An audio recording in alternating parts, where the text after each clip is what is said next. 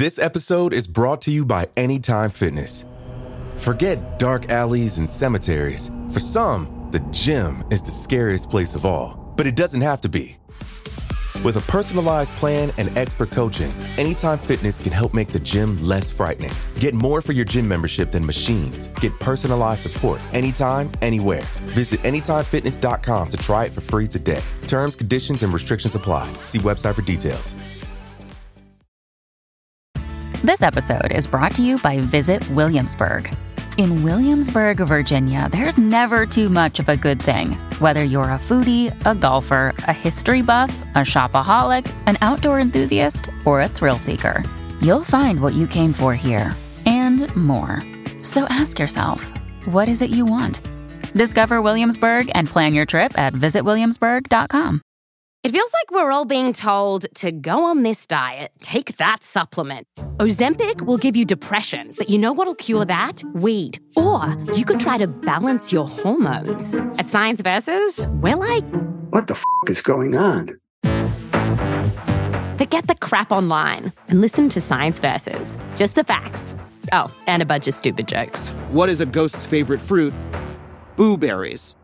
That's Science VS. New season out on Spotify soon.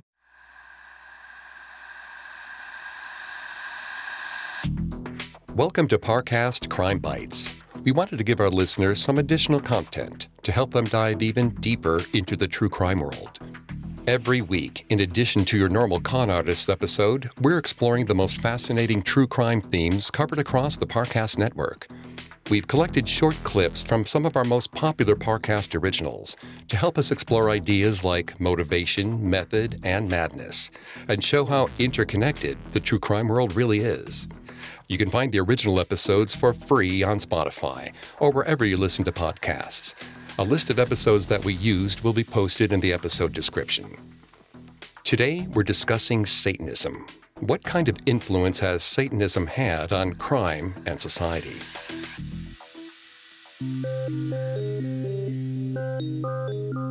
American society at large first became aware of Satanism in the 1960s, when a series of murders committed by the Manson family were attributed to Satanism and the occult. That same decade, Anton LaVey published The Satanic Bible, which became the basis text for the Church of Satan. The occult then made its way into the entertainment world, giving way for films such as Rosemary's Baby in 1968 and The Exorcist in 1973. The 1970s and 80s saw a trend of serial killings committed by self-proclaimed Satanists, including Richard Ramirez, who had a pentagram drawn on his palm, and David Berkowitz, aka Son of Sam, who claimed he committed his murders as part of a satanic death cult. The stereotypes and fear seemed to culminate in the 1980s and early 90s, when the United States went through a mass media scare known as the Satanic Panic. The panic stemmed from a series of false allegations of ritual sexual abuse of children in daycares. Today's clips will feature some crimes associated with Satanism and the impact of this association. Our first clip is from Serial Killers and highlights David Berkowitz. Also known as Son of Sam, David Berkowitz sent terror through New York City during the summer of 1976, killing 6 people and wounding 7 others. The murders caused a media storm. Berkowitz sent taunting letters to the New York Police Department and gave himself nicknames in a letter sent to the Daily News. Berkowitz was suffering from schizophrenia, which brings on an inability to distinguish fantasy from reality. In Berkowitz's fantasies, he assigned demons to the people and animals in his life. Well, despite admitting to killing the women out of hatred, David continued his studies of occult imagery and demonology. He expressed a particular interest in an alleged Celtic deity, Samhain. Samhain became the center of David's demonic fantasy. He read as much as he could about the demon in order to feed into his demon fantasy story. He bought books on black magic, occultism, and even Satanism. For him, these books and images provided a further outlet for sinister urges. Soon, Samhain became a symbol of his darker, more sinister impulses and hatred towards women. Through Samhain, he prayed for more opportunities to hurt women. So what is this Samhain? Is he some kind of satanic deity? Well, that's the interesting thing. While some people may argue that Samhain is an ancient Celtic deity, most historians observe Samhain as an ancient holiday, the precursor to All Saints' Day, the Day of the Dead, and even Halloween. Wait, what? Samhain is actually a holiday or festival representing the end of the harvest season and the start of winter, usually celebrated around October 31st. In ancient times, people would dress up, light bonfires, and celebrate the end of the harvest with a big festival. In some cases, people even carved faces in gourds and dressed up as spirits, going door to door to get food. Interesting. So how did he get a demon from a holiday? Most likely, during his obsession with the occult, he found a book that referenced Samhain as the Celtic god of death, which is now recognized as a misconception of the holiday and its meaning. That's fascinating. Well, wrong or not, David began to pray and even make offerings to Samhain to further feed into his control fantasy. Like in his previous apartment, he began to scribble and write strange and disturbing phrases all over his apartment walls. He even started to write poetry, with one of his favorite pieces being The Mother of Satan. David was building a new persona around his fascination with the occult and this fictional Samhain character, a persona that had control of others. And pretty soon, David was going to pull all of New York into his control fantasy.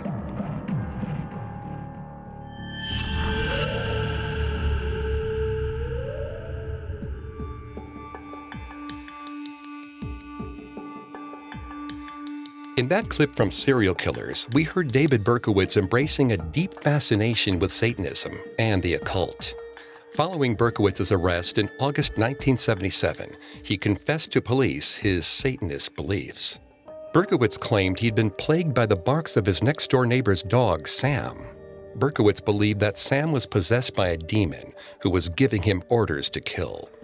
Later, after Berkowitz was convicted, he admitted that the dog story was a hoax. Berkowitz perpetuated his own satanic myth. But what happens when the public accuses someone of being a Satanist? Coming up, we'll discuss the purported satanic murder of Jeanette DePalma. This episode is brought to you by Anytime Fitness. Forget dark alleys and cemeteries. For some, the gym is the scariest place of all, but it doesn't have to be. With a personalized plan and expert coaching, Anytime Fitness can help make the gym less frightening. Get more for your gym membership than machines. Get personalized support anytime, anywhere. Visit AnytimeFitness.com to try it for free today. Terms, conditions, and restrictions apply. See website for details. Now back to the show. The mysterious nature of Satanism makes it ripe for a public interest when a crime is attributed to the occult. Sometimes that claim is brought on by the killer himself, such as in the case of David Berkowitz. But sometimes the media starts the rumor. In our next clip from Parcast original Unsolved Murders, we cover the 1972 murder of 16-year-old Jeanette DePalma, whose remains were found on a cliff in New Jersey. Because the case is still unsolved, the motive for the murder is unknown. But accusations that she was the victim of a satanic ritual gained traction. Several newspapers reported the killing as an occult sacrifice. Soon, the accusations turned to Jeanette herself. Some Springfield Township residents even started to wonder if Jeanette had brought her death upon herself. Well, I heard she was a witch. Or hung around with a crowd that was into that stuff. Yeah, totally. I heard she had some occult books in her bedroom or something. Maybe she wanted to sacrifice herself. I saw some kids out at Watchung Reservation decapitating pigeons a while back, and I heard there was a goat sacrifice around there at some point too. The stories about witchcraft in Springfield Township and the surrounding Union County, usually stories featuring teenagers, weren't limited to the DePalma story. The Elizabeth Daily Journal ran an article entitled "Do Pupils Pray to the Devil?" on October 4th, 1972. It cited a high school sophomore's testimony that teenagers were hosting seances and occult rituals in the woods. There were whispers of the Witches, a reported satanic group operating in the area. Well, there is evidence that local residents believe there was a real occult presence in Union County in the 1970s, though these kinds of claims were routinely used to demonize counterculture groups. The changing social norms and views of drug usage of many 1970s teens probably led peers and adult members of the community to blow any strange behavior out of proportion into something much larger than it was. When even the hairstyles and clothing choices of some of these young people looked so strange, it's not hard to see how anti-normative behavior might have been framed as anti-Christian occult practices. But it's also worth pointing out that lead, which was found in very high levels in Jeanette's body, is commonly used in occult rituals. According to some occultists, it's considered the metal of resurrection and transformation, and is sometimes used in rituals involving communication with the underworld. And Jeanette was found on a rock called Devil's Teeth. It sounded like the kind of place where Satanists would commit a ritual sacrifice.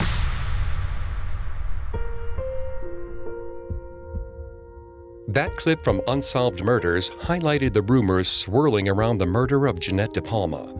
In addition to the lead evidence and the discovery of the body on Devil's Teeth, some news sources reported that Jeanette's body had been surrounded by strange occult-like objects and that her corpse was laid upon a pentagram. The police denied any existence of a pentagram or occult objects surrounding the body. But the police statements did not quell the rumors. Weird NJ articles published in the early 2000s ramped up the rumors once again. The articles included anonymous statements from residents claiming to know about the satanic cult that committed the murder and accusing Springfield police of covering up the satanic nature of the crime. Both of the clips played so far have detailed crimes attributed to Satanism. But next, we'll hear about the man who literally wrote the book on Satanism. Our final clip is from Cults and details the life of Anton LaVey, who founded the Church of Satan in 1966 and wrote its central religious text, the Satanic Bible. In the late 1960s, LaVey immersed himself in the Hollywood crowd, rubbing elbows with the likes of Jane Mansfield and Liberace. It was during this time that he would meet a future household name in her own right, Susan Atkins. During this period, Anton LaVey came into contact with someone else of note, future Manson family member Susan Atkins. In 1967, Anton was curating an event called the Topless Witches Review at a San Francisco night spot in North Beach. Atkins was working as a stripper at the club when LaVey saw her perform. He approached her boss, Mr. Garnett, about hiring her to perform in the show. Her role was a topless vampire who emerges from a coffin and dances around the stage in a cape. She was immediately struck by LaVey, particularly his physical appearance.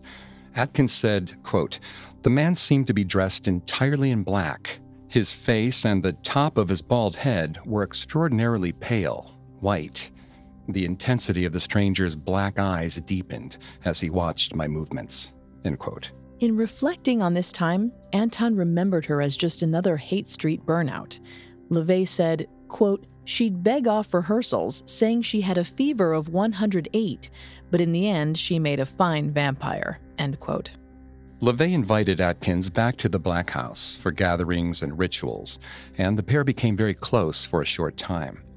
During the same period, Atkins spiraled into an endless cycle of alcohol, drugs, and casual sex. Her boyfriend at the time expressed concern that being in LaVey's show was negatively affecting her. Atkins was not yet involved with the notorious cult leader Charles Manson. It would be 2 years until she and 3 other members of the Manson family murdered 5 people in one bloody night. But in her 1977 book, Child of Satan, Child of God, Atkins singles out LaVey as the catalyst for her downfall. She wrote, quote, "The show was a smash hit along the strip. Garnett had scored big. But the witch's Sabbath and my total sellout to LSD, marijuana, and hashish, and to sex with virtually any attractive man, landed me in the hospital in 4 months. I was half dead from gonorrhea and had a complete physical breakdown." End quote.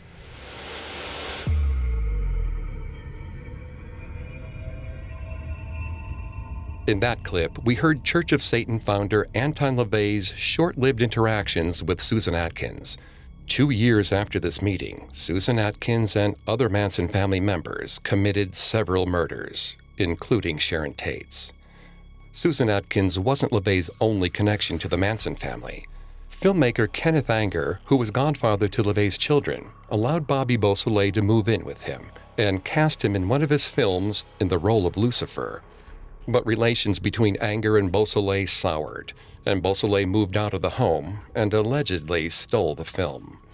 Just a year later, in 1969, Beausoleil and Charles Manson killed Gary Hinman, the first death in the series of killings that Manson hoped would spark Helter Skelter.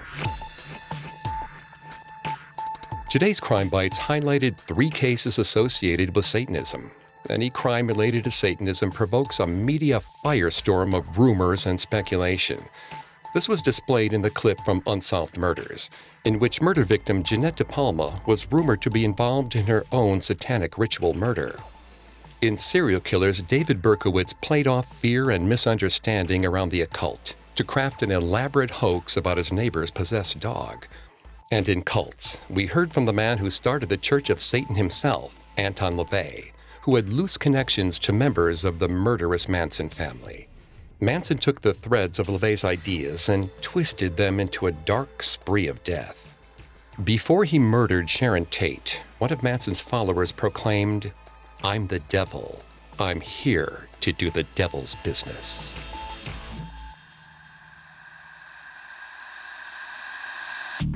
Thanks for tuning into Parcast Crime Bites. We hope you enjoyed this episode on Satanism. We'll be back next week with a new episode on isolation. Why do some criminals sequester their victims, and how does it affect them? If you'd like to listen to the episodes we discussed today in full, simply search for our Parcast original shows, Serial Killers, Unsolved Murders, or Cults on Spotify. Not only does Spotify already have all your favorite music, but now Spotify is making it easy for you to enjoy all of your favorite Parcast originals for free from your phone, desktop, or smart speaker. I'll see you next time.